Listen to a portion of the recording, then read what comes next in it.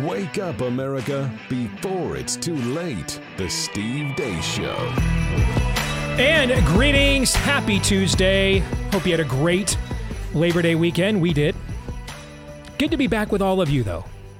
And here, live and on demand on Blaze TV, radio, and podcast. Extra spring in my step because today is the last day of this crippling heat that we've had. Gonna get to actual late summer, early fall weather. Looking forward to that. Football is back, so I get my weekend Sabbaths where I get to basically be distracted, so I don't have to get into this, and all weekend long. And we moved our youngest daughter out over the weekend as well, so that was a bittersweet moment. It was kind of funny. People are like, you never know. I mean, so it doesn't always work out right away. She may have to come back, and then I'm like, well, that would be kind of bittersweet, you know? I mean, like I didn't want her to go. I didn't want Zozo to go, but I don't want her to come back because that would probably mean something went wrong. You know what I'm trying to say? Like I didn't want her to go, but if she comes back, then something didn't go as planned. You know what I'm trying to say? Sure. So that's almost like bittersweet as a dad. You're like, please don't go. And then, you know, you tell your friends, I'm a little sad she left. Well, she might come back. And then you're like, I kind of hope that doesn't happen either. You know, if she's going to go, I hope it works out great. Is the apartment nice? It's very nice. Good. It's very nice. And her and her roommate, the girl she works with, they're right by the pool, and that'll be right up Zoe's alley. It's a nice pool too, you know. It's like right over by where our old house was originally, and Zoe left there when she was a baby. So, but we had quite the weekend. Went to a great wedding in the family as well. If you're going to do a fall wedding, well, a football season wedding, okay, then it better land. You know what I'm saying? Like if we are interrupting football season for a wedding, man, it better land. Okay? And this wedding was great. I mean, it was great. What? You know how many guys are out there nodding their head in affirmation of what I just said? You're damn right it better land. Yeah, it's football season. Get married the other, 40 weeks of the year. Yeah. The median time, as you can see, I'm rocking the Harvey Two-Face this morning. The median time to get married is September. Why? I don't know. We do another sign of the looming collapse of America, yeah. Basically. Yes. Hey, we love to, whenever we get a new partner here on the show, we love to give them a prime time slot to introduce them to you. And that is the case with our friends over at Trust and Will. You know, we build up our lives with bright moments of joy and pride and success. However you define those moments, securing your future should be part of that journey. Traditional estate planning can cost, though, thousands of dollars. Not sure a lot of us have that just laying around here in the Let's Go Brandon era. One size fits all templates may not capture all the important details of the life you've built either. So with Trust and Will, pardon me, you can protect your legacy from the comfort of your home starting at just $159. So my wife handles all this stuff for me. I had Amy take a look at this before we agreed to put him on the air and just go through it with, we hadn't updated our own estate stuff in about 10 years. And a lot of our we've got older kids now. Our financial situation's more secure than it was 10 years ago. So, we needed to update this stuff anyway. We've been talking about it. Then lo and behold, they come to us with Trust and Will. Let's make them our guinea pig. Let's see if they worked out. She was blown away by how well it worked, how easy it was to work it, and just how detailed the process was. So she gives it, on behalf of the Deace family, a sterling recommendation. All right. So if you want to simplify the process of creating and managing your will and trust online, from finding out what's right for your family to finalizing documents with a notary, you can gain peace of mind today with Trust and Will and get 10% off plus free shipping of your estate plan documents by visiting Trust and Will, the word and, trustandwill.com/Deace. That's 10% off and free shipping at trustandwill.com/Deace. Again, trustandwill.com/Deace. All right. Coming up on today's show, fake news or not, I am hitting you guys with something cold. I'm not even going to hint to you what it is. You must be excited because you texted us that you were going to do this. Yes. So someone, a little birdie of mine, alerted me to this over the weekend. And I'm like, there's no way that this is true. There's no way this happened. And I went and looked it up, and it did. And so I've got to find out. I got to get you guys' like instant reaction to what this is. All right. I'm not even going to try. I believe it's John Amanchukwu. I'm not even going to try. Do you know what it is? I don't know either. I texted him and said, you got to make sure you clear that. Okay. And he said, no problem, man. All right. Because this dude, and I'm sensitive to people with tough to pronounce last names. I've been through that a few times myself. But this dude, man, is a dude. And he's a fan of the show. Yeah, I mean, we like this dude. He even got me to buy a sweatshirt. All right, he was wearing the first time I was introduced to him. He was wearing this "God is greater than government" hoodie. I'm like, I gotta get one of those. So I did. All right. So he's going to join us at the bottom of this hour, and then for Pop Culture Tuesday, my son came in over the weekend to watch the Michigan game with me, and said, "Hey, did you know that Ahsoka was out?" And I was like, "It's out?" Had no idea it was out. I didn't know it was out yet. What is that? I guess it's like they're into episode 5. I don't even know what this is. You don't know what Ahsoka is? The series on Disney Plus about Ahsoka from the Clone Wars? I didn't even watch the Clone Wars. See, I think we need to have a conversation about this. Okay. Sounds like progress, actually. To the last. Bitter, angry, frustrated to the last. And you know what? We dig that about you. We're getting pretty soon. We might actually be okay having weddings in the fall. Probably not. No, I need my downtime. But hey, the wedding landed. It was a great wedding. Reception was great. Ton of great energy, great food, fun people. No complaints in the aftermath. I was complaining on the way out, okay? But in the aftermath, no complaints. Okay. All right, that'll do it for the rundown. Let's get to, actually, what's going to happen by starting off with what happened while we were away. What happened while we were away, brought to you by this. And here it is. If you want to go out and get it, you can go out and get it. Have fun with it. But people do like it, I must say. Thank you very much. Moving on today's edition of Why Doesn't Every Republican Sound Like This? Here's Florida Governor Ron DeSantis responding to a question from a woke reporter about so-called climate change in the aftermath of Hurricane Idalia. Well, I think if you look, there was a storm that went on this almost exact track in 1896. And it had 125 mile an hour winds just like this one. If you look at the state of Florida, the most powerful hurricane we've ever had is actually, the anniversary is now. It's the Labor Day hurricane of 1935. It had 185 mile an hour sustained winds, the most powerful hurricane that's ever been made landfall in the state of Florida, probably in the United States. So I think that the notion that somehow hurricanes are something new, that's just false. And we've got to stop politicizing the weather and stop politicizing natural disasters. We know from history there have been times where it's been very busy in Florida, late 40s, early 50s. You had a lot of hits of significant hurricanes. So I think sometimes people need to take a breath and get a little bit of perspective here. But the notion that somehow if we just adopt, very left-wing policies at the federal level, that somehow we will not have hurricanes, that is a lie. Tucker Carlson now says it was a mistake for Donald Trump to skip the GOP debate and thinks he's too old to be president. In an interview with Barstool Sports founder Dave Portnoy, Tucker made these comments. I thought he should have done the debate. Yeah. To me, if you're voting on the president, you want to hear him debate. He's brilliant. He's the best to ever play the political game. So to become president, I think it was the right move not to do it. But for the betterment of the country, I think you should be on the debate. I kind of agree. I like the debates personally. I'm not a political person, but I feel like there's been a shift where internally, maybe the Democrats don't think he can win, and they're setting the stage to do somebody else. I think it's crazy if to be honest, I think both Trump and Biden are too old. I don't think you should be able to be that old and be president. But I think Trump certainly I agree 100%. More. Senator John Cornyn, who is in fact a worthless man, publicly complained on X over the Labor Day weekend that the federal government might shut down and everything we hate might not get funded. Quote, the federal government will shut down in less than a month unless a funding bill is passed by September 30th. That's only 16 legislative days away and even fewer for the House under the current schedule. The House and Senate are in completely different universes when it comes to how lawmakers lawmakers should fund federal agencies in both the short and long term, end quote. Meanwhile, our friend Julie Kelly is reporting that House Speaker Kevin McCarthy's pledge to release all January 6th security footage has been broken, as McCarthy has capitulated to the DOJ and Capitol Police ahead of his anticipated capitulation to Democrats on the budget fight. So many capitulations, so hard to keep track.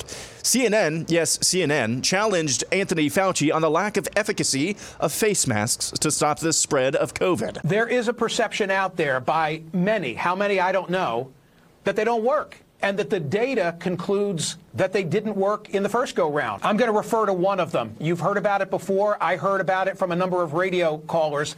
Brett Stevens in The Times talked about Cochrane. Put that on the screen. The most rigorous and comprehensive analysis of scientific studies conducted on the efficacy of masks for reducing the spread of respiratory illness, including COVID-19, was published last month. Its conclusions, said Tom Jefferson, the Oxford epidemiologist who is the lead author, were unambiguous. There is just no evidence that masks make any difference, he told the journalist Mayan Damasi, full stop. But wait, hold on. What about the N95 masks as opposed to the lower quality surgical or cloth masks? Makes no difference. None of it, he said. Well, what about the studies that initially persuaded policymakers to impose mask mandates? They were convinced by non-randomized studies, flawed observational studies. How do we get beyond that finding of that particular review? Yeah, but there are other studies, Michael, that show at an individual level for individual. When you're talking about the effect on the epidemic or the pandemic as a whole, the data are less strong. Meanwhile, in New Zealand, here's their Prime Minister Chris Hipkins, before he was Prime Minister in 2021, on the COVID jabs versus what he's saying now. I think early next year we'll be in the phase of chasing up people who haven't come forward to get their vaccination or have missed their bookings and so on. So everyone will be able to get a vaccine between now and the end of the year. But of course, you know, and I want every New Zealander to come forward, but human behaviour suggests that there will be some people that we have to actually really go out and look for, and some of that may spill into next year. But our commitment is everyone will have the opportunity to get the vaccine by the end of the year. Everyone will, but I can't say that, you know, that we're not going to have some hesitant people or some people who just haven't come forward that we don't have to go out and find next year. In terms of the vaccine mandates, I acknowledge that it was a challenging time for people, but they ultimately made their own choices. There was no compulsory vaccination. People made their own choices. Is any of that going? A bunch of federal informants and agents descended upon some place in Florida dressed up in red shirts and pretended to be Nazis. There's a presidential race going on right now. Are you going to vote in 2024? What do you think is going to happen with My vote is useless. I think Biden's better than Trump because he sends rockets to Ukraine. In support of Ukraine, you mean? Hell Ukraine, hell Azov. And that's what happened while we were away. So how do you get roped into that? Like when you're, trying out at Langley or one of our federal captured institutions. Nice. I mean, how badly do you have to fail your final exam? And these are the guys they go to. I mean, look at overacting, how poorly this is overacted. This is waiting for Guffman. No way, Corky kind of stuff. Okay. Way over the top. And it kind of feels like these are the guys that you tell them, hey, you're not good enough even for a desk job here. Okay. But if you really want to be a part of the team that bad, we've got, certain operations that we think you're just perfect for. You know what I'm trying to say? I mean, a little known fact. You're basically the deep state version of a custodial engineer. Well, no, I think you're short selling this. And a little known fact about the CARES Act in 2020 actually is that it provided funding for a theater department for Langley and Quantico and things like that. This is part of that track. Very nice, very nice. Aaron's montage brought to you by Red Balloon. We know our values are under attack everywhere we turn. That includes in many of America's biggest workplaces where if you're a patriot, you're made to attend woke DEI trainings or support leftist causes that you don't believe in. If you think it's bad now, wait till next year with the election. It will get even worse. That's why you want to go to redballoon.work. They are fighting back. They're America's largest woke-free job board. Every week, tens of thousands of job seekers visit Red Balloon looking for a new career without all the woke nonsense. All right. So if you're a business owner, stop using the woke job boards. that floods you with in your inbox with useless resumes. Instead, post your jobs, your openings at redballoon.work. Find values-aligned job seekers at redballoon.work. When you visit there, use the promo code STEVE. You'll receive 5 free profile search credits. That's a $50 value. That's redballoon.work, promo code STEVE. And if you're looking for a new job, create a job seeker profile at redballoon.work today, promo code Steve. In the overtime, I haven't heard the name or said the name Michael Smerconish in many years. Back in my days as the token conservative on many of an MSNBC panel, I would be on panels with him. So I'm fascinated by his decision to go after Fauci on masks and Fauci's answer. We will discuss it in the overtime today for blazetv.com subscribers. At blazetv.com/Deace, that's where you can go to both watch it later today. We'll record it right after the show. Or you can become a subscriber to Blaze TV at blazetv.com/Deace. Just $10 a month. No censorship there. blazetv.com/Deace. I have no idea why, if you thought he should have debated, and if you think he's too old for run for president, and you sit across from him in an infomercial, why didn't you ask him, why didn't you debate, and do you think you're too old to be president? Do you guys know why you wouldn't do that? Again, I want to know what the deal was, because there was clearly there's some quid pro quo. Yeah, I just don't understand. You're sitting across from him. You think you should have debated. Just ask him. You think he's too old to run for president. Just ask him. See, this is clearly Tucker's loophole. Yeah. I mean, he knows the pressure he's been getting, and he's putting stuff out there to say, like, no, there's something else going on here. Now, I don't know what that is. It's just weird. I don't want to get to what else is in Aaron's montage, because I think the broader generational dilemma of the American right is depicted in Aaron's montage. Let me articulate what I think it is. We can't afford to let Democrats win, like Stephen Friend, who we just had on the show a few weeks ago, right? The guy that's done I'm sorry, Stephen Friend is the whistleblower from several months ago we had on the show, who sent me an email last year and told me our show was one of the reasons that he was inspired to come forward and blow the whistle on what was going on at the FBI. Told me that in writing. And so he's been on a lot of conservative media outlets, including our own, okay? He said today, he put it on Twitter today, after the capitulation on the January 6th footage, that these people aren't going to do anything. There's just no point in voting for Republicans. Just what's the point of voting at all? Just sit it out. You're not getting anything different. And this is the generational curse, dilemma, challenge, quandary, whatever term you want to use, depending on where you're at now on the nihilism scale. Okay. Are you just looking at a black flag? Have you, ironed it? You're getting ready to hoist it. You've hoisted it wide, far and wide, wherever you're at on the right-wing nihilistic spectrum, which is growing by the minute. This is our generational curse, dilemma, quandary, mystery, depending on where you're at. If you're raising the black flag, it's curse. You may have a different term if you're somewhere else on that spectrum. And it comes down to this statement, basically. We cannot afford to let Democrats win elections given how radicalized they are and how determined they are to end our way of life permanently. We cannot afford to let Republicans win elections because of their feckless response to these things. That's it. That's where we are. And we've been here for a long time. What John Cornyn is presenting is not different. We've done this for decades. As Aaron put it, we have to fund the very weaponized government and all the things we hate. Otherwise, we're obstructionist and terrible. McCarthy breaking the promise on January 6th footage. After breaking his promise on the debt battle, the budget battle earlier this year, he'll cave on the debt ceiling here by the end of the month, rest assured. And when I said the last few years that Trump had not changed the paradigm, the cake was still being baked the same, but the frosting was just zanier. This is an example of what I mean. Were we having this discussion about life on the right before Donald Trump existed? Yes. Yeah. Did we have it while Donald Trump was in office? Yes. Are we having it after he's out of office? Of course. And so that means the paradigm, nothing has changed. The fundamental dilemma, what's the point in voting for McCain, the guy who stopped George W. Bush from fighting on Supreme Court nominees and wanted amnesty and everything else? But if we don't vote for him, we hate America. And Barack Obama, who shares a lot of his ideas, will win, right? Mm-hmm.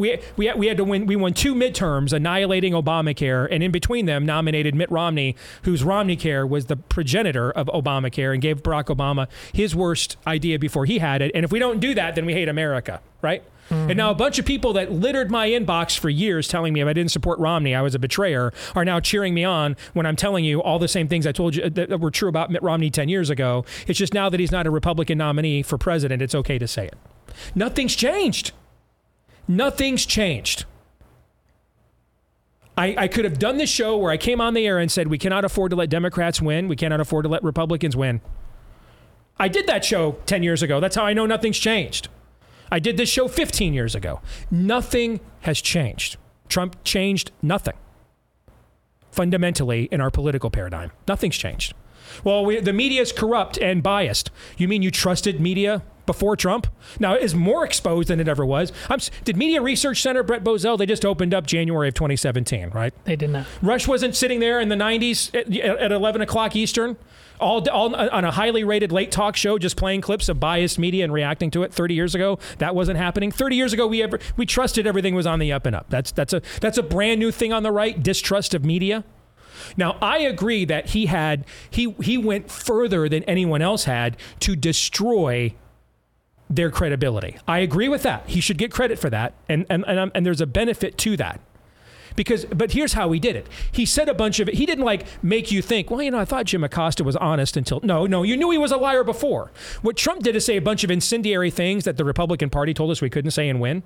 He said a bunch of incendiary things and even worse than those things and still won. That's how he did it, right? It wasn't like people were really trusting of the media before Trump, okay? Nothing's changed. The one place where there was a paradigm shift was foreign policy. But that's gone now because he's out of office. That wasn't a lasting change. Nothing's changed. Everything's the same. It's just zanier. It's more intense. It's more laborious. It's more never-ending, but it's the same. And I think in 2016, a lot of people turned to Trump thinking, let's get an outsider. You recognize this paradigm needed to be crushed and changed. And so there were 2 options presented in that cycle as a change of the paradigm. The true ideologue in Ted Cruz, albeit very unproven because he'd never held executive office, never governed anything, never run a business, held any executive management position ever. He came out of college as a constitutional attorney. He did that, became a solicitor general, ran for Senate, but he represented ideological shift to the right.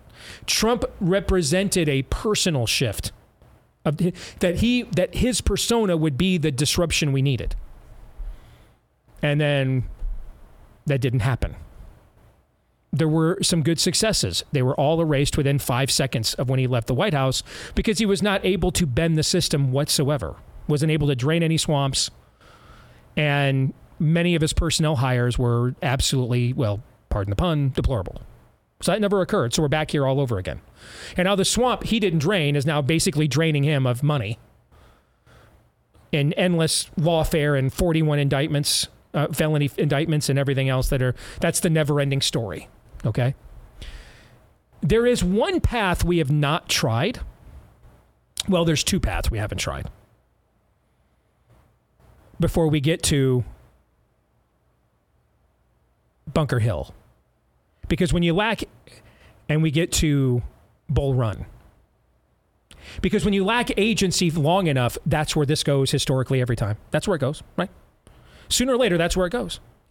Our country was founded on that. That's where it went. Years and years and years, they went to King George petition.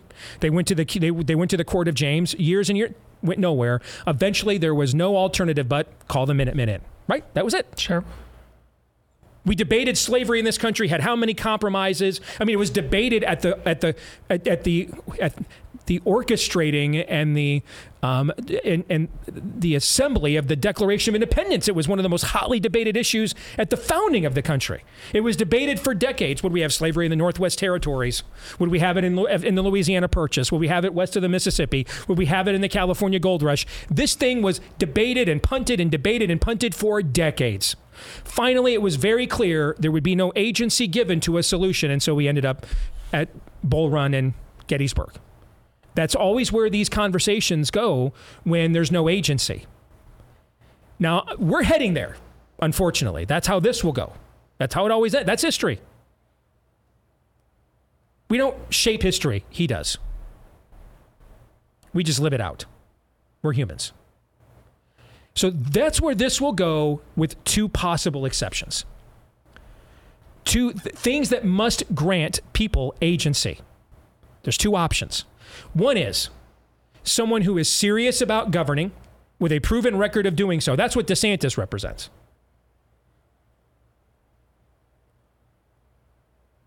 That I can do the things you want done. I've done them before. Now, the challenge for DeSantis is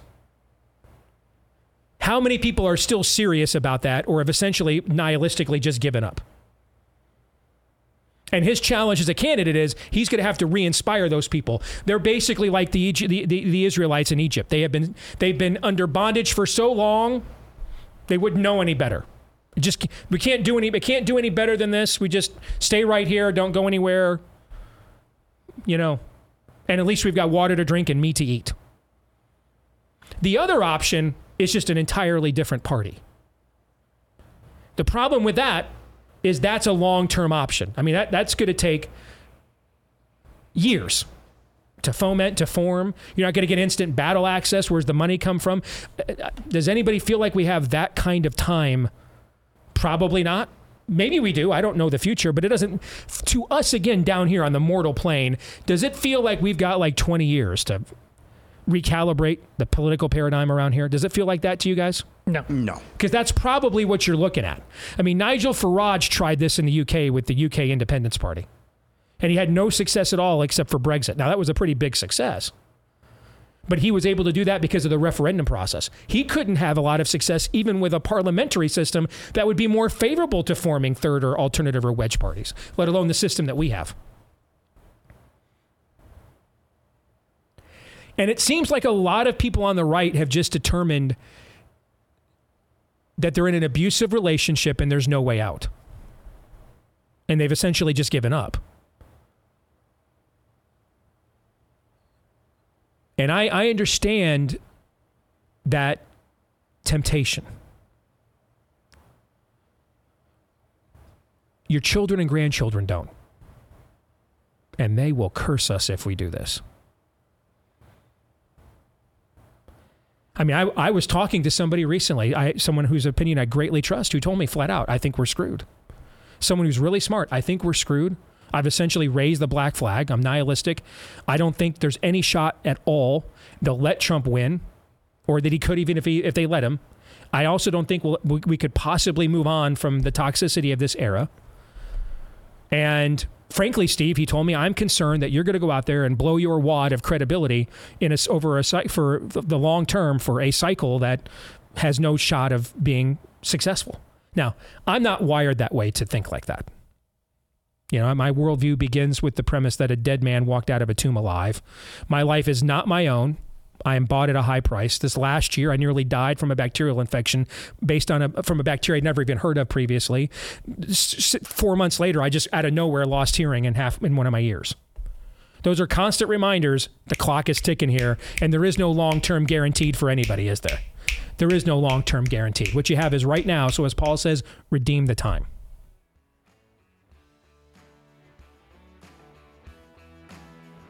But this is the quandary that we are in. And nothing's changed.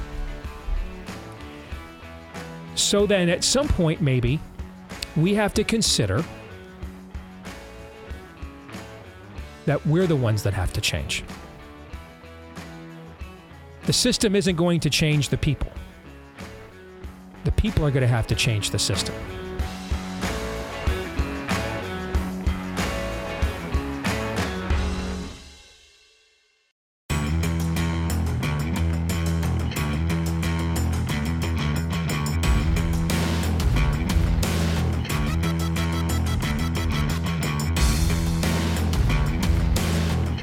All right, back here on the Steve Deace Show, powered by our friends over at Relief Factor. You know, everyone deals with pain from time to time, particularly the chronic variety. That's the lingering soreness and achiness that just won't go away. It's stubborn, and it's usually because of too much inflammation in your body, and that's why you're looking for an all-natural anti-inflammatory like Relief Factor. It's drug-free, even though it was created by physicians who can prescribe drugs. Now, there's not always a natural drug-free remedy to what ails us, and that's where the miracles of modern medicine obviously come into play. But if you can do it naturally, you should try. And they're so confident that there's about 70% odds this will work for you. Why? Because 70% of the time, the people that try the 3-week quick start for just $20 stick around long term because of the results they see in 3 weeks or less. See if you're that next success story. Just $20 to find out. What do you have to lose for $20? ReliefFactor.com is where you want to go. ReliefFactor.com, or you can call them at 800-4, that's the number 4, 800-4-RELIEF, 800-4-RELIEF, or ReliefFactor.com. Well, I first heard about John Amanchukwu several months ago at a school because of a video that went viral of him at a school board meeting. And I thought, that is a very dope hoodie. And I sent that tweet to my wife and had her order it for me that day. It's an all-black hoodie that says, God is greater than government. And I have since seen several more now where he has decided to go and wage war where the battle is absolutely hottest. What I like to call Satan's youth ministry, not very subtle, but that's essentially what it's devolved to in the last decade or two. And John is one of those men, one of the few out there trying to do something about it. He joins us now here on the show. It is good to have you with us, brother. How are you? Thank you so much for having me on your show, Steve. Satan's youth ministry. I've never heard it put that way before. At abortion clinics, we call it Satan's porch, but I am going to steal that. Well, you are more than welcome to use it. It's amazing how honest you can be when you don't care how many friends you have. So I say things like that because I don't care. But tell us a little bit about your background and how you got into this fight. Well, I come from a church that pushes the focus of fighting against cultural issues. I'm a member of Upper Room Church of God in Christ. I've been there now for 20 years, and we are a cause-driven church. And so that's what I know. That's what I've been doing. I started getting into ministry in college after I gave my life to Christ. I had a prayer group in the racquetball room on Monday nights, and I had a Bible study on Tuesdays at one of the busiest dorms on campus at NC State. I'm a graduate of NC State, played football there. Oh, nice. And how long ago was that you played football there? Because I'm a college football savant. So, did you play for, Dick Sheridan way back in the day? I played for Chuck Amato, Chuck the Chest. So you were there when, Phillip Rivers was there? Phillip Rivers, Mario Williams, all of those guys, man. So, see, I told you, there's very little college football minutia I don't know. My wife would often tells me if she hadn't had my 3 kids, she'd swear I'm still a virgin. But let's set that aside and get back to the topic at hand. Go ahead.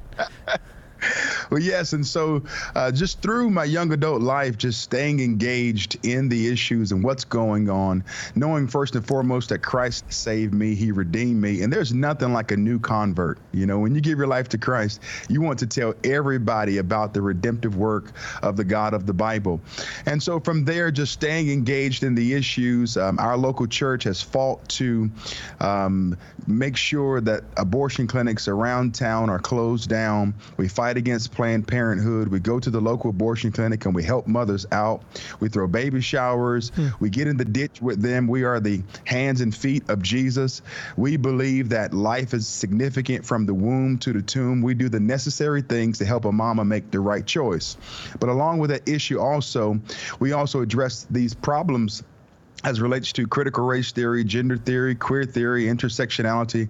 All of these things we address at local school board meetings. And so I've gone viral maybe 8 times doing so. I've amassed over 180 million views. I'm partnering with TPUSA Faith and School Board Watch List to go to some of the busiest and wokest school boards in the country to speak out against these issues. Why and congrats to you and TPUSA for going to that level of grassroots. My activism as a show host began here in Des Moines. I found a guy to run for school board who was to the right of me on most issues, and that's hard to do. He just happened to be black and a Democrat, and we got him on the school board by like 50 votes. First black member of the Des Moines School Board ever. That was when I first started out in this business 17 years ago. And getting to see the school board process, because we homeschooled all our kids or sent them to Des Moines Christian, so I never saw this as a parent. I saw this third hand through Jonathan, my friend, and to see just how corrupt these boards are, to see how literally demonically influenced they were. And that was 17 years ago when people told me nobody cares about a local school board race. And I would imagine things have probably not gotten better since then. So I love the fact that you guys are going to and taking the fight to that granular level, because I really believe there are 2 places where the battle is hottest, where there are true demonic strongholds, not just political opposition. And I think it's the school boards and what is educated and taught to our children, and popular culture, I think, is the other one. So I love the fact that you guys are attacking one of those shibboleths. What has been, if you could articulate common themes as you've gone on and done this in school board districts across the country, can you see common modus operandi, common methodologies where you can kind of see the same thing plays out over and over again, regardless of where you go, once they're under that ideological or spiritual grip? Well, we know that we're fighting against Satan. This is spiritual warfare. But I have to say this, Steve, and I don't mean to say this in a condescending way. We really need to pray for white liberals. And I say that from the bottom of my heart. The majority of the people who are pushing these ideologies that I see around the country, whether it's in California, whether it's in Florida, whether it's in New Jersey, Virginia, up in Loudoun County, where they're allowing children to self-identify as animals, you're seeing a steady flow of white liberals supporting ideologies that are against nature, that's against normative behaviors. And so we really need to pray about that. I'm oftentimes seeing as well that many parents are unaware about what's taking place and what's going on. Mm-hmm. They drop their kids off for nearly 7 to 8 hours. They treat, K through 12 education like a daycare, drop the kid off and you don't engage in what's going on. And so many children are being indoctrinated into things that their families really don't even support. We take them to church on Sunday morning for an hour or 2, if that, and then we take them to school on Monday through Friday, and the kids are being inundated with ideologies that are against Scripture, that are against the family, and our kids are now confused. They don't know what to think. They don't know what to believe. Studies are showing that more and more children are beginning to lean towards the concepts of transgenderism and believing that a man can be a woman and a woman can be a man. All of these things are taking place in our government schools. John, I'm not going to say this is a panacea, because when you're dealing with this kind of spiritual stronghold, man, the roots run deep. All right. You got to pull the thing out by the roots. Okay. But just as a first step of progress, how much of a dent would we put into what you've witnessed if more dads, men, just made their presence more known in these districts and at these meetings? I tell you what, man, you're really pulling up some roots by saying that. That question is the question of all questions. I believe that part of the reason why we don't see a lot of men speaking out at local school board meetings is because many men have become neutered by feminists. They have surrendered their voice. They feel as if to speak up and to address these issues and to be vocal and assertive and to use their testosterone, oftentimes those kind of men are labeled as having toxic masculinity. And then if a guy is, more reserved and quiet, then he's labeled as being a beta. And so men are confused today. They're on this pendulum swinging back and forth of not knowing what to do, how to respond, and what to say. But men are called to be protectors and providers. And if there's anyone that should be standing up for the sanctity of even womanhood, it ought to be men, because we are blessed and we are the recipients thereof. I am trying to bring about revival nationally in many ways, spiritually, through making sure that people understand what the Bible says and what God's truth supports, but also trying to get to the hearts of men in the culture and to remind them that you have a place, you have a role, you have a job. We can't just surrender education to the mama bears. We need the papa bears as well, speaking up on the front lines. I mean, I'm a great admirer of Moms for Liberty as just one example. They do so much great work around the country, but I think the fact that it exists is also a shame to the men, right? To some degree, yes. It is. I would agree with that. Moms for Liberty does a wonderful job. I'm friends with Tiffany Justice. We've partnered together on some issues as relates to the school board meetings, and they're doing a great work. And you're right. Prophetically speaking, it says that men have abdicated their role and responsibility, that we have to have an organization called Moms for Liberty in the first place. But I'm for making sure men see clearly today, and they know that they have a job, they have a role, they have a task. And I'm seeing more and more men around the country begin to speak up. I receive emails weekly from men who are saying, hey, how do I get engaged? I want to do what you're doing. Or I saw your viral video in Temecula when you spoke out about the 10 things that black students don't need in education. You know what? I want to do what you're doing. Can you give me some pointers? Can you give me some tips? So men are beginning to say, you know what, man, I can do this as well. I may not know all of the issues like John. I may not know how to properly put it in the same manner that he does, but I have a child that's in the public education system, and I want to address these issues as well. Let's be very practical here. We got about 4 minutes left.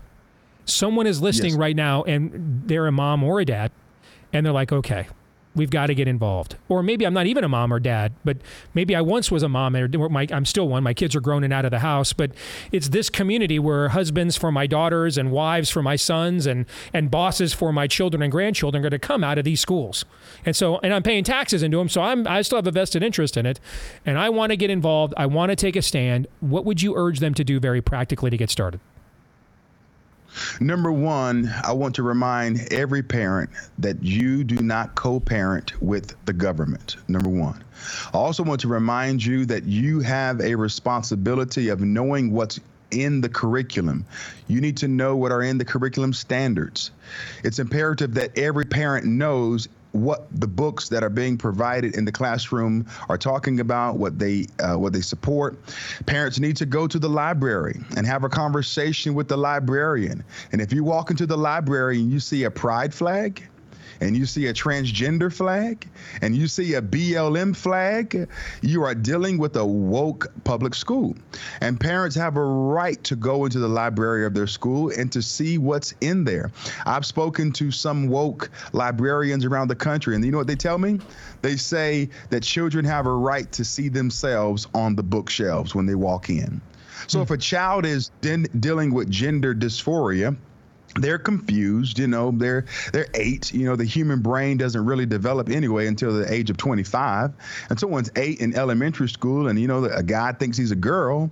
Should we play along with that and put a book on the shelf that supports that? Or should we make sure we redirect that child and get them the proper attention and help and assistance that they need? But today, these librarians have special interests. They know what they are doing. And so I say to people out there to get involved, get on the front lines. You can engage and know what's going on in your child's school. John, how can people follow you and the work that you're doing if they want to do that, brother? Follow me on Instagram and Twitter at REVWU Truth. That's Rev Woo Truth. And if you would like to support my work, you can go to eracedbook.com. That's ERACED book.com. You're doing the Lord's work, man. Literally. Keep it up. All right. We appreciate it. Thank you very much, John. Thank you so much, Steve. You bet. We'll have him back for sure. I am sure this conversation hits home close to you, Todd. Yeah. I mean, he is him and I am. You've essentially been a public nuisance at your local school board for years, and nearly a one-man show. Yeah. So thoughts on that conversation? Well, that's the ballgame. It would be entirely different if there were just 10.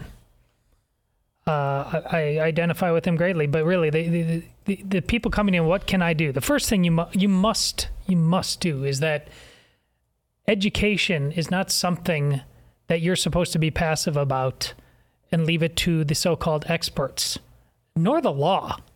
He just was escorted out by a police officer just for showing the people what everybody came to indoctrinate your children with. That's how absurd things are. And until you realize that's not expertise, that's insanity, game over. You don't have to be well-spoken or anything like that. You have to be pissed off is what you need to be. And you have to say, over my dead body. Aaron? Far too few people are legitimately pissed off. Now, we get our jollies off on social media in this bubble, but far too few people, they just roll their eyes. They don't have time for this. The forces that are trying to foist this ideology, all of the ills that we've seen them do, whether it's transgenderism or whether it's gender, they have time for this. Oh, they have a lot of time for this. They've been preparing for decades for this. So either make time. What's the Muse song? Knights of Sidonia. Don't waste your time, or time will waste you. That's what's going on here. And Todd is absolutely right. This is the whole ball game. And here's the encouraging part. It doesn't take that many people, actually, in the grand scheme of things. It just takes a committed minority of people who are saying, you know what? I have time to go to the school board meeting. I have time to be a menace to these essentially pawns of Satan. Take out my frustrations on people who deserve it, frankly. Yes. Yeah. It just takes a small, committed minority of people who are willing to put in the work, like John is doing. But men must make up some of that minority. There must be men. It doesn't have to be a lot. It must be the majority of the minority. But there's got to be some men in there. Yeah. Got to be some men. Oh, we're in trouble. How'd you close the last segment? You talked about maybe we need to start asking about the people instead of the system. People just can't be bothered, Steve. All right, we'll come back hour 2. Anastasia's going to join us. And then a fake news or not that I'm going to surprise you guys with and get your reaction next.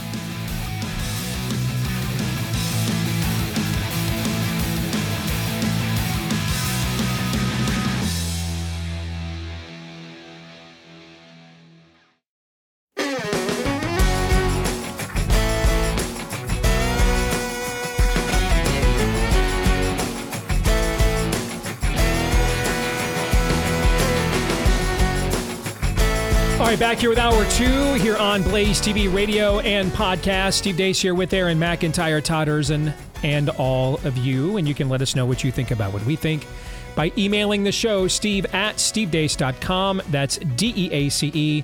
Like us on Facebook, MeWe, and Gab. Follow me at Steve Deace Show on Twitter, Getter, Instagram, and TikTok.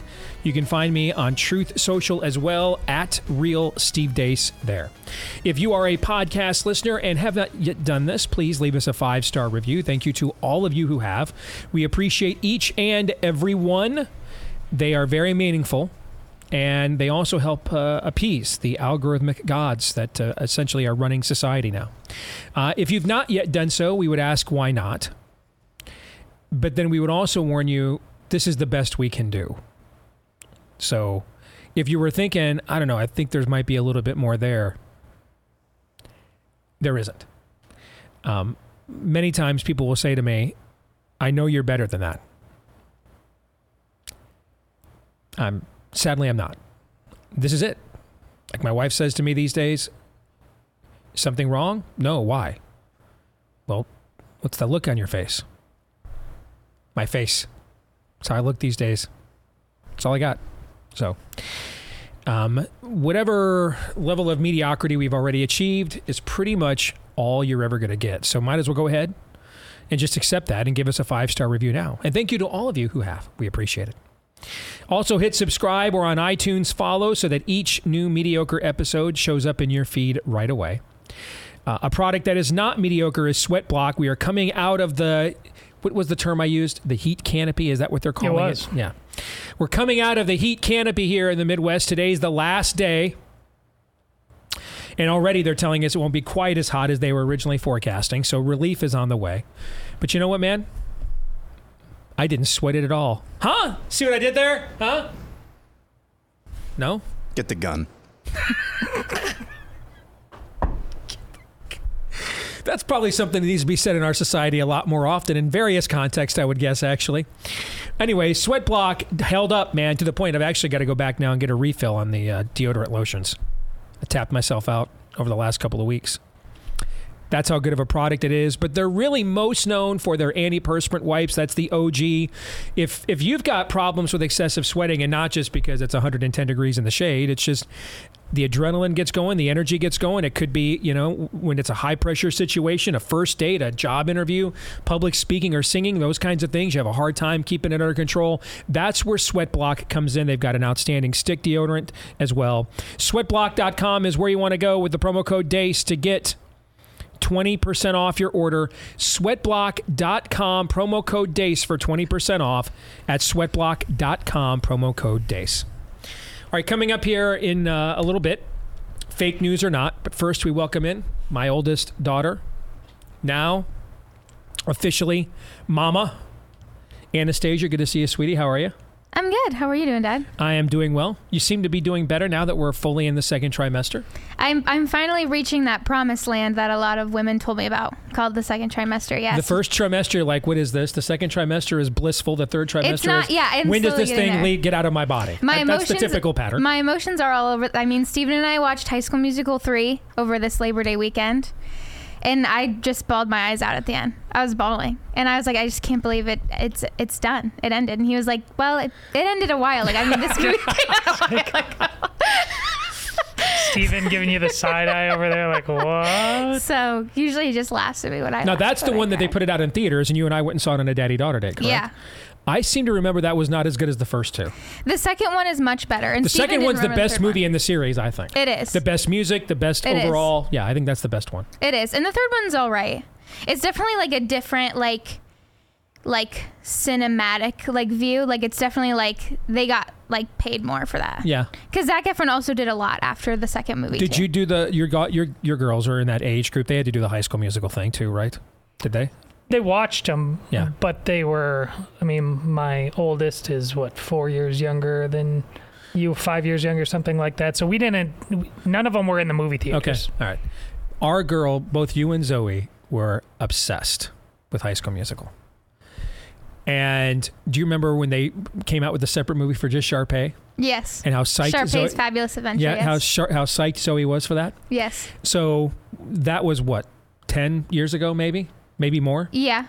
We moved Zoe into her first apartment. What kind of couch did she buy? It was a pink fluffy couch. She has a yes. pink bedspread, a pink blanket. Very, very Sharpay. It was a very opulent, bright pink fluffy couch is what is in. So you got these hardwood floors in Zoe's first apartment, and on top of it in the family room or in the living room is this very bright, very pink fluffy couch that Zoe ordered. It's a nice couch though. It is a nice couch. All right, so what are we doing this week?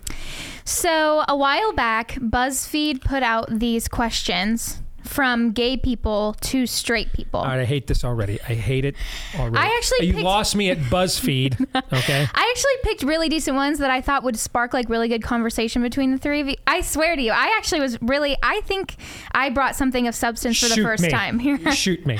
I think it'll be good, and it's only Monday. And it'll make my job easier because these will be good social media clips too. All right. Okay. They're not bad. They're like good ones that I feel like you guys can actually like go into a good conversation and ask. Lock and load. Lock and load. Fair enough. All right, go ahead. So the first one is, if straight people hate gay people so much, why do y'all keep having gay babies? That's a serious conversation starter. I am going to use the gun, but I'm turning it on myself. That's... This was asked? This was asked. Yes, it was.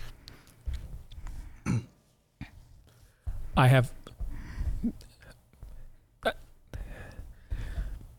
You wrote about this in your book. Never accept the premise. This is so dumb. I don't know how to answer the question. It's so dumb. I wouldn't know how to answer. I think I'd probably just turn around and walk away. I mean, I would just be like, you know what? Just shake the dust off my sandals and move on. I think I would just walk away. I wouldn't know. That is so dumb. I would think you're beyond reach. I couldn't come up with an answer to that. You know, Bill Maher has been other getting than a lot get behind of, thee, Satan. Has been getting a lot of props for his appearance on the Joe Rogan Experience, talking about the trans phenomenon.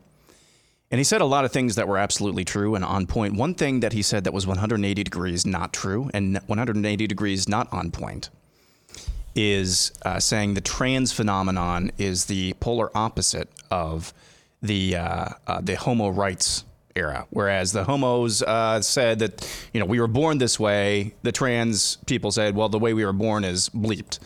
This is kind of an extension of that. It's just, no, that's not how this works, Bill. This is just, you've fallen for the great canard of the rainbow flag era.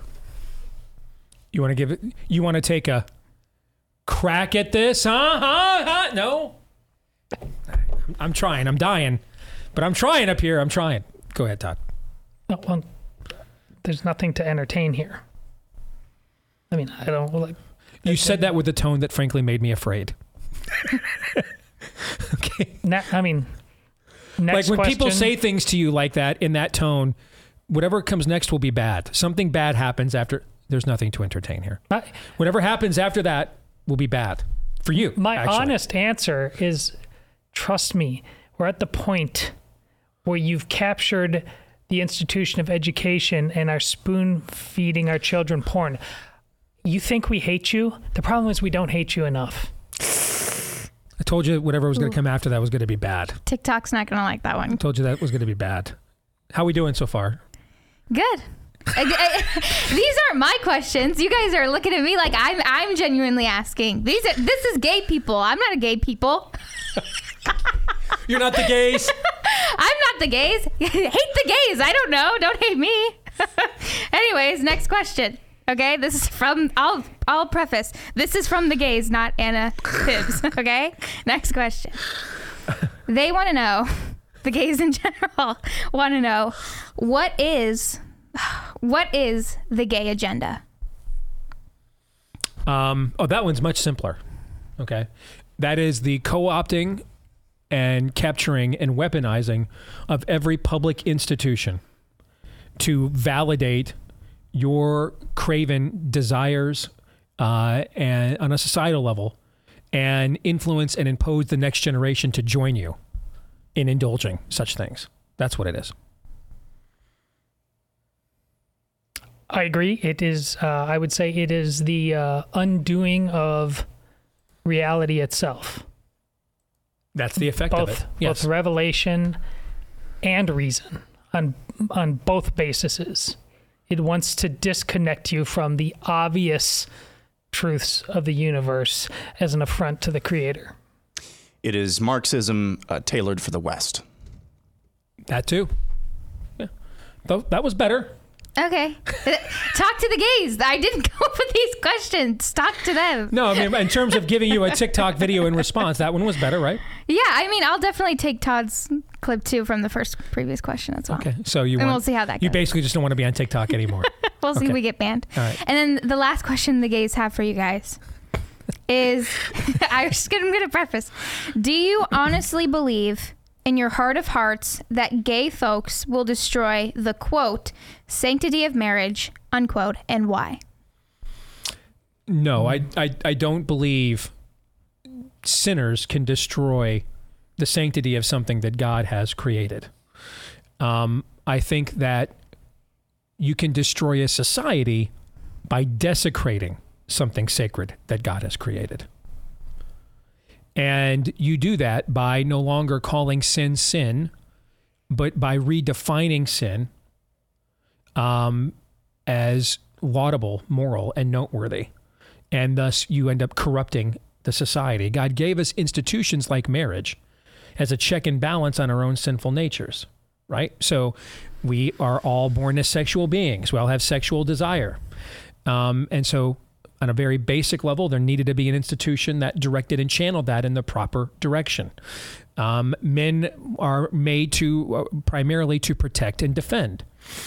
But left to their own devices, they often won't because they're sinners. So they need to think outside of themselves. Having a wife and children makes a man more eager and willing to perform his ultimate destiny. Women were made to nurture. The same goes the other way. Okay? So these institutions were ordained and created by God in response to our sinfulness with an attempt to marginalize and limit the destruction of our sinfulness, both upon ourselves and other people. When we, however, use our sin to corrupt these institutions, what we're really doing is corrupting society. The definition of marriage has never changed. There has never been a single gay marriage in the history of humanity, whether it was Nero in a Senate marrying a gay slave or anybody right now who pretends to be same-sex attracted and married. There's never been a gay marriage. There's only one kind of marriage. We didn't call polygamy multiple marriage.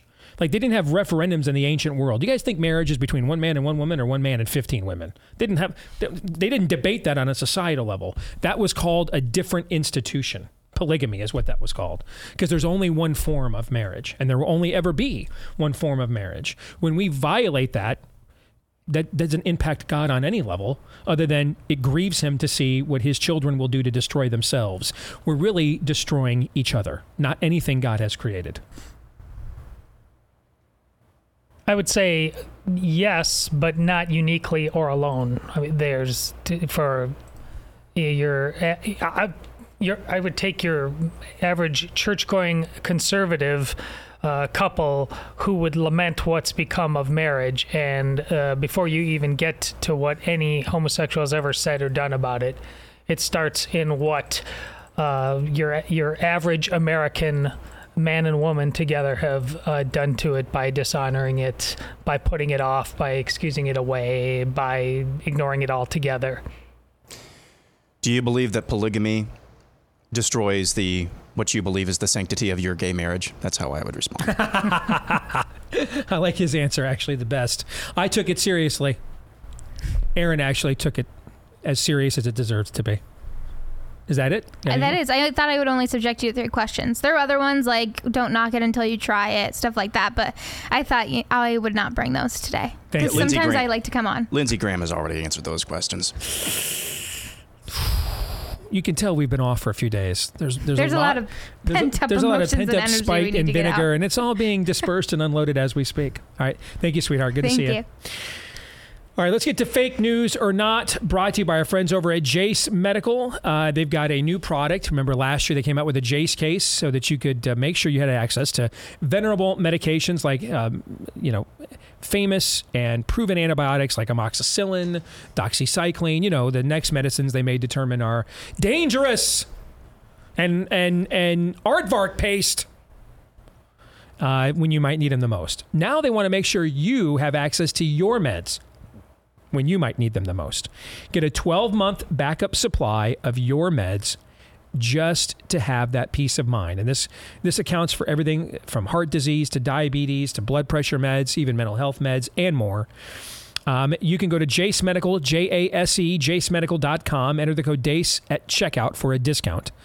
Code DACE at checkout for a discount when you go to Jace Medical, J-A-S-E, jacemedical.com. Code discount is DACE. jacemedical.com. Code DACE. All right. So I had a little birdie call me over the weekend, and we got to just talking about the larger presidential race. And It would be a name you guys would know. Okay.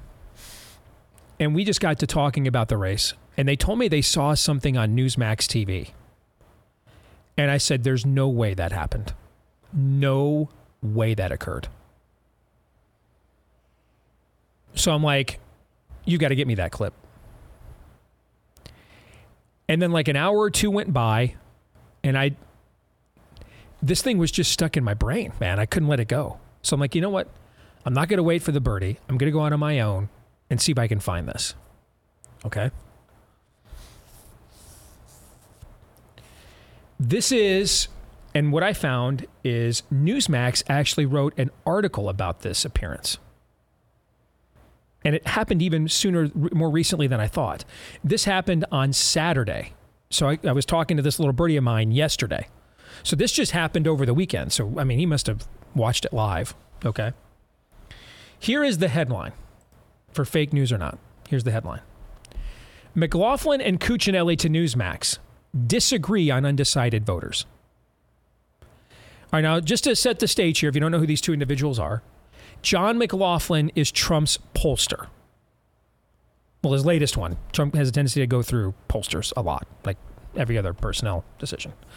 And, I mean, McLaughlin's worked for a lot of Republicans over the years. He used to work for Eric Cantor.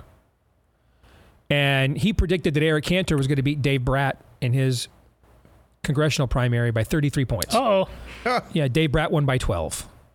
Yeah, so 45-point swing.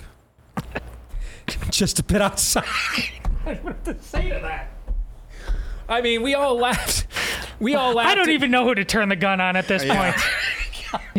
Just gonna start spraying buckshot. Everybody deserves it. Everyone. And then when I'm done, I'm turning it on myself because I just can't take it anymore. Do they make airsoft cruise missiles? That's what I want to know. Airsoft cruise missiles. That's great. No, seriously, he projected that Eric Cantor was going to, his client, Eric Cantor was going to win by 33 points, and he lost by 12. That was 45 points. 45 in a congressional primary, guys. Okay, 45. All right. Okay, so Ken Cuccinelli, for those of you that don't know, is one of the mucky mucks with DeSantis' super PAC. And oddly enough, former Virginia gubernatorial nominee. He was the Attorney General of Virginia. He also was essentially the border czar for Trump in the White House. He was Trump's border czar, one of the better hires that Trump made. But now he is supporting DeSantis and his Never Back Down super PAC. So Newsmax brings these two guys on to essentially argue about what the state of the race is. Okay? I want to start right here with the headline. When I ask you guys, McLaughlin and Cuccinelli disagree on undecided voters, what do you think that means? Oh, I'm guessing Trump's guy probably believes that this thing is done, this primary is over, and Cuccinelli probably disagrees with that. I don't know at this point. Undecided voters. I mean, when you assume that the argument is how undecided voters would lean if they had to make a decision, typically. Sure. Wouldn't you think that's what it means? Right? I mean, that's what you would think it would mean, particularly since this is September 2nd. Right? Nobody is voting for 4.5 months. Nobody's voting for 4.5 months. Nobody is. And then the one place that they are is in a race that fewer than 180,000 people are going to vote in one state. And so New Hampshire will be like 2 or 3 weeks later. So only about 180,000 Iowans are going to vote in the next 5 months. So you would think that this would be about which way undecided voters are leaning. Fair? Well, and how many of them still consider Trump to be an option? Correct. And we've seen a lot of those polls, right? I mean, our own Iowa poll a few weeks ago showed 50% of Trump voters, or at least 50%, would be willing to look at somebody else. Right. There's been other polls that have shown some of those things. Right. Okay. All right. I'm just going to read to you this piece. Okay. Donald Trump pollster John McLaughlin and Ken Cuccinelli, the founder of Never Back Down, the PAC that supports Governor Ron DeSantis' presidential campaign, discussed the presidential campaign on Newsmax Saturday and remained divided on whether there are Americans who are undecided on their votes. The debate was not about what undecided voters would do. The debate was whether or not they exist. They exist on September 2nd, 4.5 months before anyone votes, and only one state is going to vote for 5 months, Iowa. And then it's like another month until South Carolina from Iowa. So you could say for the next 6 months, 2 states are going to vote. Iowa, where maybe 180,000 people would vote. What was the turnout of the New Hampshire primary in 2016? Looking at it here, 150, 180, 200. About 240,000 people voted in a nation of 330 million. In the next 6 months, less than 500,000 people are going to vote. Less than 500,000 people in a nation of 330 million are going to vote in the next 6 months. And Donald Trump's pollster went on Newsmax and asserted there were no undecided voters. Quote, "We now have the most corrupt, failed president in the history of the United States." McLaughlin told Newsmax's The Count. On February 21st, I said there'll be buyer's remorse when Joe Biden fails. I just never thought he'd fail this fast and this badly and be this corrupt. But now, former President Trump is running 40 to 50 points over his challengers. And when it comes to DeSantis, quote, this is a quote from John McLaughlin. He leads 72 to 28, and there are no undecideds. That is a quote. That is a quote. There are no undecideds. No undecideds. None. No one is undecided in America, according to Trump's pollster. No one is. And it's 72 to 28, and no one is undecided. No one is. In a race that only barely less than 500,000 people are going to vote over the next course of the next 6 months. No one is undecided. No one is. No one is. He said this on television, on Newsmax, which means a lot of you probably didn't see it.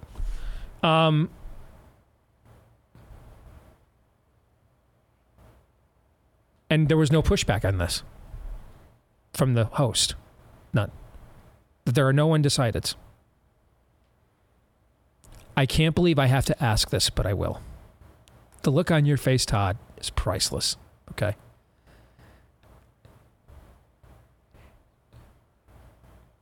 Four and a half months before anybody votes in Iowa, fake news or not, there are no undecideds.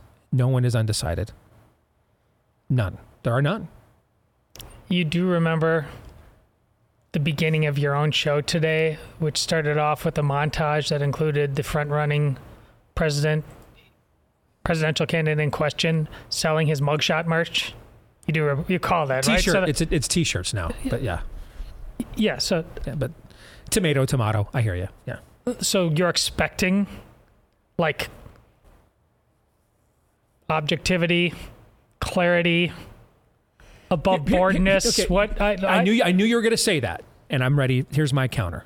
Okay. If John McLaughlin had gone on Newsmax and said, when we poll a head-to-head between Trump and DeSantis, and we ask people who are undecided, if you have to vote right now, where would you go? And our numbers show it was 72 to 28. Would we even be talking about this on the show right now? No. That would just not register, not be a point. Wouldn't matter. Is that what he said, though? No. No, he said something completely different. Yeah. He said no one is undecided. No one is. What is it about this guy that will just, and I've asked myself this question for 7 years, and I don't understand it. And maybe I never will, and maybe it's a good thing that I don't. What is it about this guy that people are just so willing to debase themselves to obviously disgusting levels, one way or the other? Whether it's hey, you didn't put the disclosure of $200,000 to Stormy Daniels on your campaign disclosure, so here's 30 felony counts in New York. Okay, Mike Pence and Joe Biden, they took documents from the White House with them, but since their name's not Donald Trump, they're fine. We're going to try to, here's a 100-year prison sentence for you. I mean, could you at least 5 or 10? 100? 100 years? It's just debasingly disgusting. So's this. There's no one undecided. Everybody's minds are made up on September 2nd. Nobody's undecided at all. Why? I'm never going to understand it. I'm never going to get it. But the depths of debasing, of disgusting debasement that people are willing to do either on behalf of or in opposition to this man, this one singular individual. I don't understand it. I don't. You lie when you don't have to. Rudy Giuliani, I literally pled no contest and admitted I will not contest your allegations that I lied in court. Then comes on Twitter, I never admitted to anything. You just literally saw, you entered a plea into the court, no contest. I'm not contesting that I lied about these people. I'm not contesting your charges anymore. I never admitted to anything. What are you talking about? What is it about this guy? There can be no truth about or around him. Does everything have to be a lie? Can the truth ever just get said one way or the other? What is it about this guy that so many people will just, on camera, say things that are just disgustingly debased, not even close to, not true in any 9 realms within the artist formerly known as the Marvel Cinematic Universe, and they will just say them with certainty. Why? It's not even necessary. You don't need 41 indictments against Trump. If you want to run against him, he'll say something dumb and incendiary in 5 minutes. Just use that against him. You don't have to do this. You don't have to go on TV and say, there's no undecideds. Nowhere. You don't have to do that. People choose to do this. Why? He gives them permission to. This is a tale as old as time. He gives them permission to be who they want to be anyways. I have been considering something, and I think this has been borne out in the primary, and we've seen this a few times, talking about adopting the leftist approach and using that on your political opponents, regardless of the party that they're in. Mm-hmm. I think if there's one thing that the Trump orbit understands, is that the narrative is the most important thing. And they will do anything to protect the narrative. Who does that sound like? What does that sound like? I think that's your answer. We'll come back. Pop Culture Tuesday is next. Remember when there were Star Wars? Whatever happened to that? Let's discuss.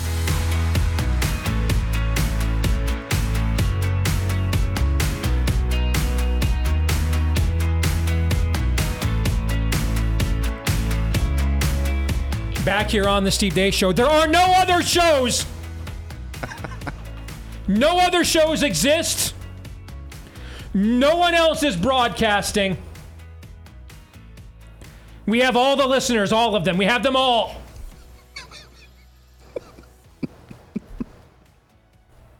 The only reviews are 5-star.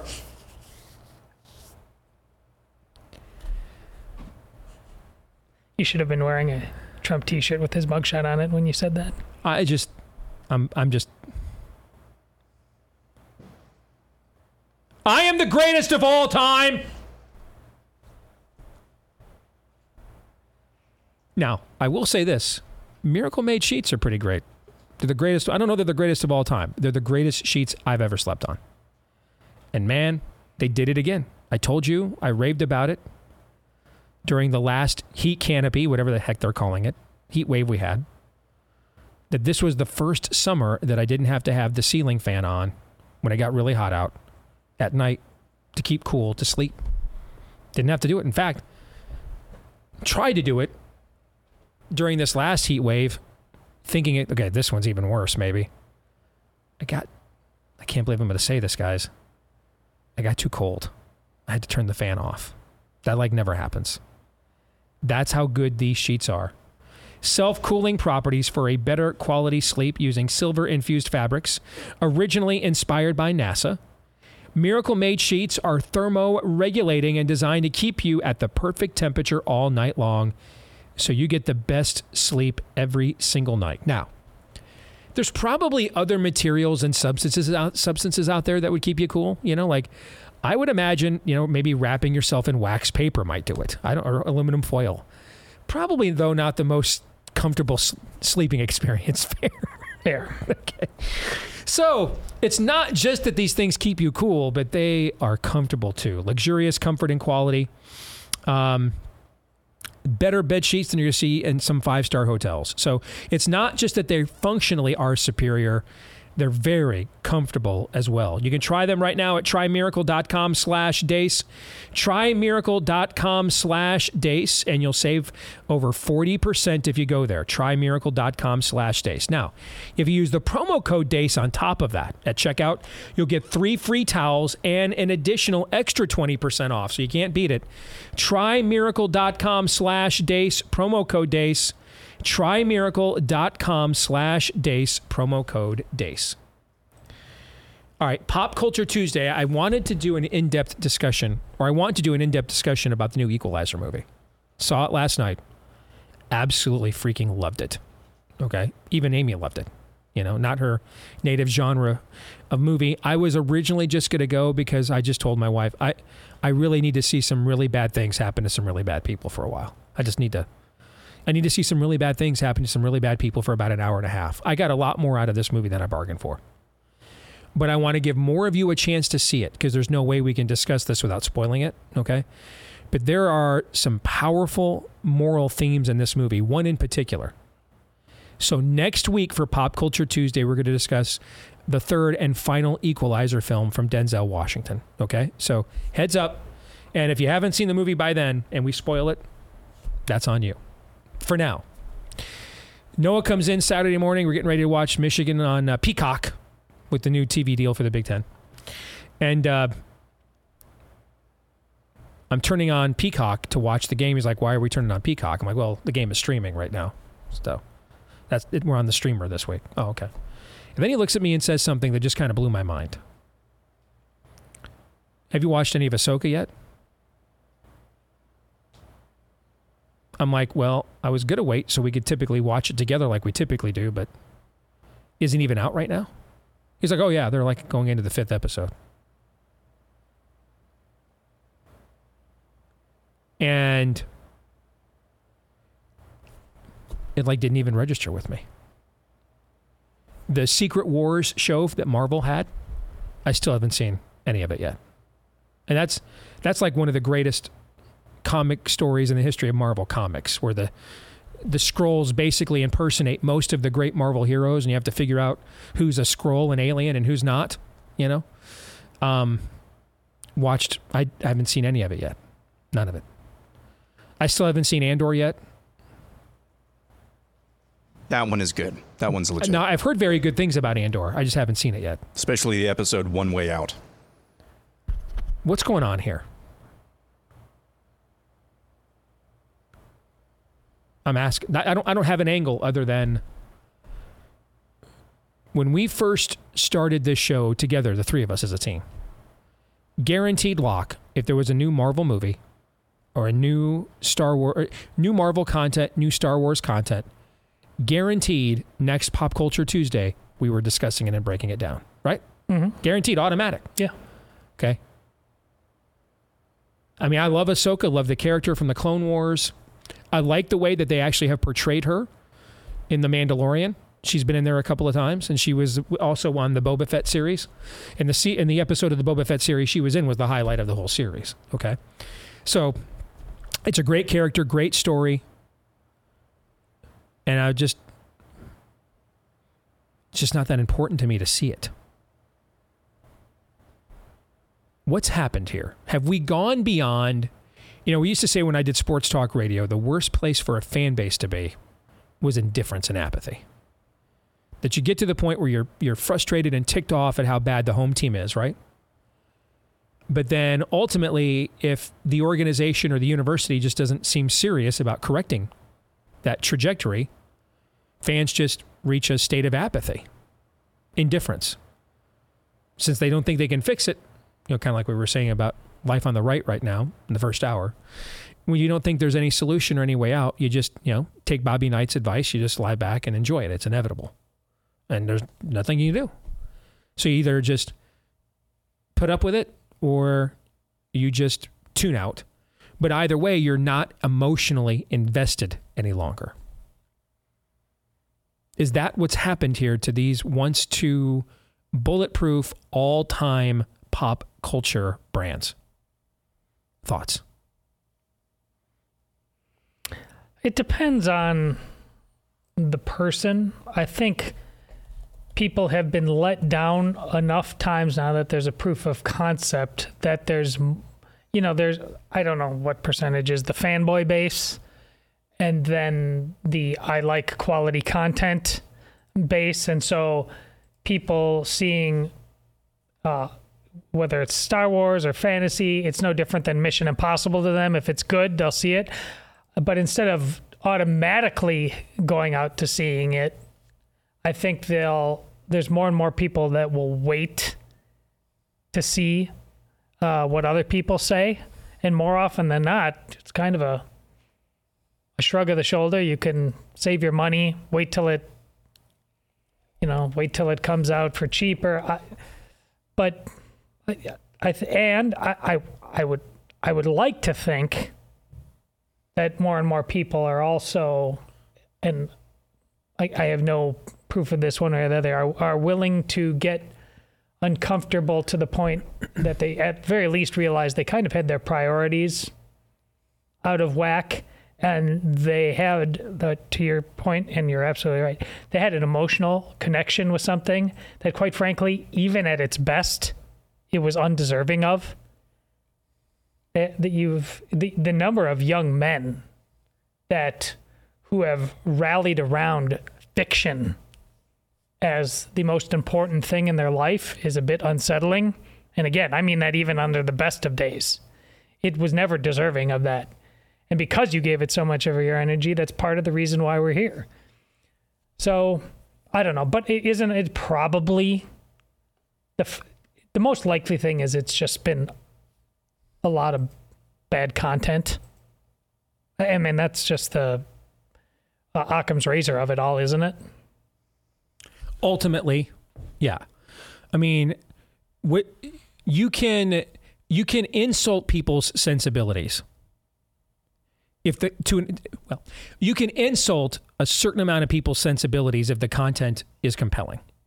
There will always be a remnant of people that if you insult their sensibilities, they will tap out, no matter how compelling your content is. Okay? But that's on a sliding scale depending on the individual. Fair? But what you can't do is insult people's sensibilities with content that they don't find compelling, or so consistently insult their sensibilities that they don't even bother to find out later on if your content is compelling. For example, Disney claimed originally a week ago when the first episode of Ahsoka had 14 million views worldwide. Now that sounds like a pretty big number, but worldwide, given Disney's brand, that's not that big actually. Okay. However, further data that's come out just in the last couple of days indicates that only about 1.2 million households have actually watched it. 1.2 million, which would be about 40% lower than who watched the Book of Boba Fett, which was like 1.9 million. So we're not really even sure, because we don't have like an Arbitron or a Nielsen to tell us publicly what streaming numbers are. Take it from a movie producer. Now that we're in the streaming phase of things, that's very frustrating. Even companies like Amazon and Apple are very loath to share proprietary information with you, because there's a perception, as Aaron said last segment, the narrative rules. There's a perception that these are the greatest websites on earth, and so everybody's on them. So by sharing actual numbers, they could only hurt that perception. Even if the numbers are great, it would always turn out to be below what everybody's perception is. So they don't share any numbers.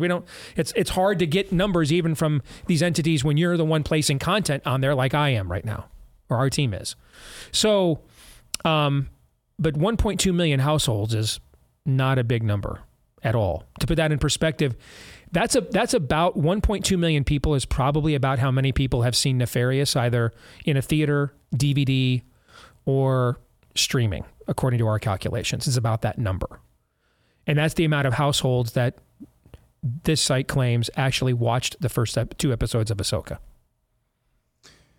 So you go to a church, a new church, for the first time,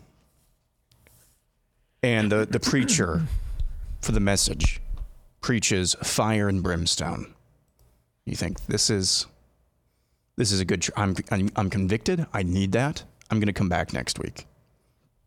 He preaches fire and brimstone. I'm convicted again. This guy seems like he's onto something. The next week, fire and brimstone. Next week, fire and brimstone. Next week, fire and brimstone. And you start to wonder, what is there any other part of this? Like, are we missing something here? What's the end goal here? What are we actually doing here? Fire and brimstone. That's good. It's good to convict. Is that the only part of the Christian walk? No, it's not. So I don't mean to make an analogy between the Christian walk and Star Wars. No, that's not what I'm trying to do here. But when you come out like every 6 months with new content from this once venerable franchise, you start to wonder, and this is my knock on Andor, although I remembered later Cassian Andor was actually a character in Rogue One, and so it did make a little bit more sense. But even with Andor, I thought it was a great series, but I'm not really sure what it's about. Not really sure, but it made more sense after rewatching Rogue One. I think Todd's point about the content, it's just kind of a one-trick pony. We're not really telling any vast, grand stories anymore with this franchise. Not to my knowledge, anyway. We're just telling stories for the sake of telling stories. And varying degrees, they aren't really great or compelling stories. And so like with Andor, I wasn't licking my chops, chomping at the bit to watch that when it came out. I only watched it after I got a recommendation from a few other people. I think that's really just where we are. So in Disney's push to market a franchise they paid a lot of money for, and to make some money off of that and return on investment, they've diluted this thing down really, really badly. I think that's Occam's razor, which we don't use that much anymore, but Occam's razor tells me that's kind of what's going on. Agree or disagree? What do you think, Todd? Yeah, I agree. I also just... Because that would almost indicate then an unsalvageable brand. The kind of thing where you have to stop making content for several years to build up a critical mass and a demand, and then start all over again, essentially. They have to stop. Well, look at George Lucas himself would agree at some level, if he's honest with Aaron. I mean, that guy had such a large tale to tell that he realized that if I was going to get this off the ground, I had to break it down. I mean, he had the prequels in his mind, and he had the original trilogy. That's 6 movies right there, and he had to just tell 1/6 of it just to get it off the ground. So I think he'd tell you that this was about telling stories to children. And now you have... When's the last time you had kids? I mean, it's grown-ups debating this now. It's our generation. It's nostalgia. And so in other words, the young people have just basically moved on, is what you're saying. Yeah, do kids watch this? Do they care? Did they ever care? And what do they care about now? I mean, this is like an IBM level of conversation. You know what I'm trying to say? Like, if you were of a certain generation, the idea that there would come a time that IBM was an obsolete entity, Sears Roebuck was an obsolete entity, would just be a foreign concept to you. And yet, we live in those times, right? You know, and what I hear you saying, as an addendum to what Aaron pointed out, is the decline of these things is a big deal to our era and generation. But is it our era and generation discussing things, and the young people have just largely moved on? They're not really even discussing it at all. They've already gone ahead and contemplated an era without any more Marvel or Star Wars content, and they're good with it. We're the ones that are debating that. Both of those entities, what are they what are their guts ultimately about in very stark terms? It is good versus evil. That's what makes the heart sore. And since good is diminished, is tarnished, and evil is polished up to make it seem like it's sympathetic, or you can, I guess I can see why someone would do those things. Those lines are not clearly drawn, and so once you do that, your storytelling will suffer as a result, right? Yeah. Aaron, sounds like you agree with that? Yep. Yeah, there's also somebody who just tweeted at us, sorry, as I bring up the tweet here. Hee-haw, the Viking. Ever since Rogue One, the writing has followed the same formula. Emotionless woman on a quest to find an arbitrary thing, to get the next, and so on. Just content, no story. That's probably just content, no story. What's Nerdrotic call the MCU? The MCU, yes. That's just about chicks now. It's just the MCU. That's it. That's all it's about now. You know, Daredevil is one of the best television series I've ever seen. Not just superhero, best I've ever seen. One of the best. And they put him in one episode of She-Hulk and, have him do the walk of shame from sleeping with her. That's what they reduced that male character to. One of the most compelling male characters that I've seen on television in the last 20 years. John 3:17. This is Steve Deace on the Blaze Radio Network.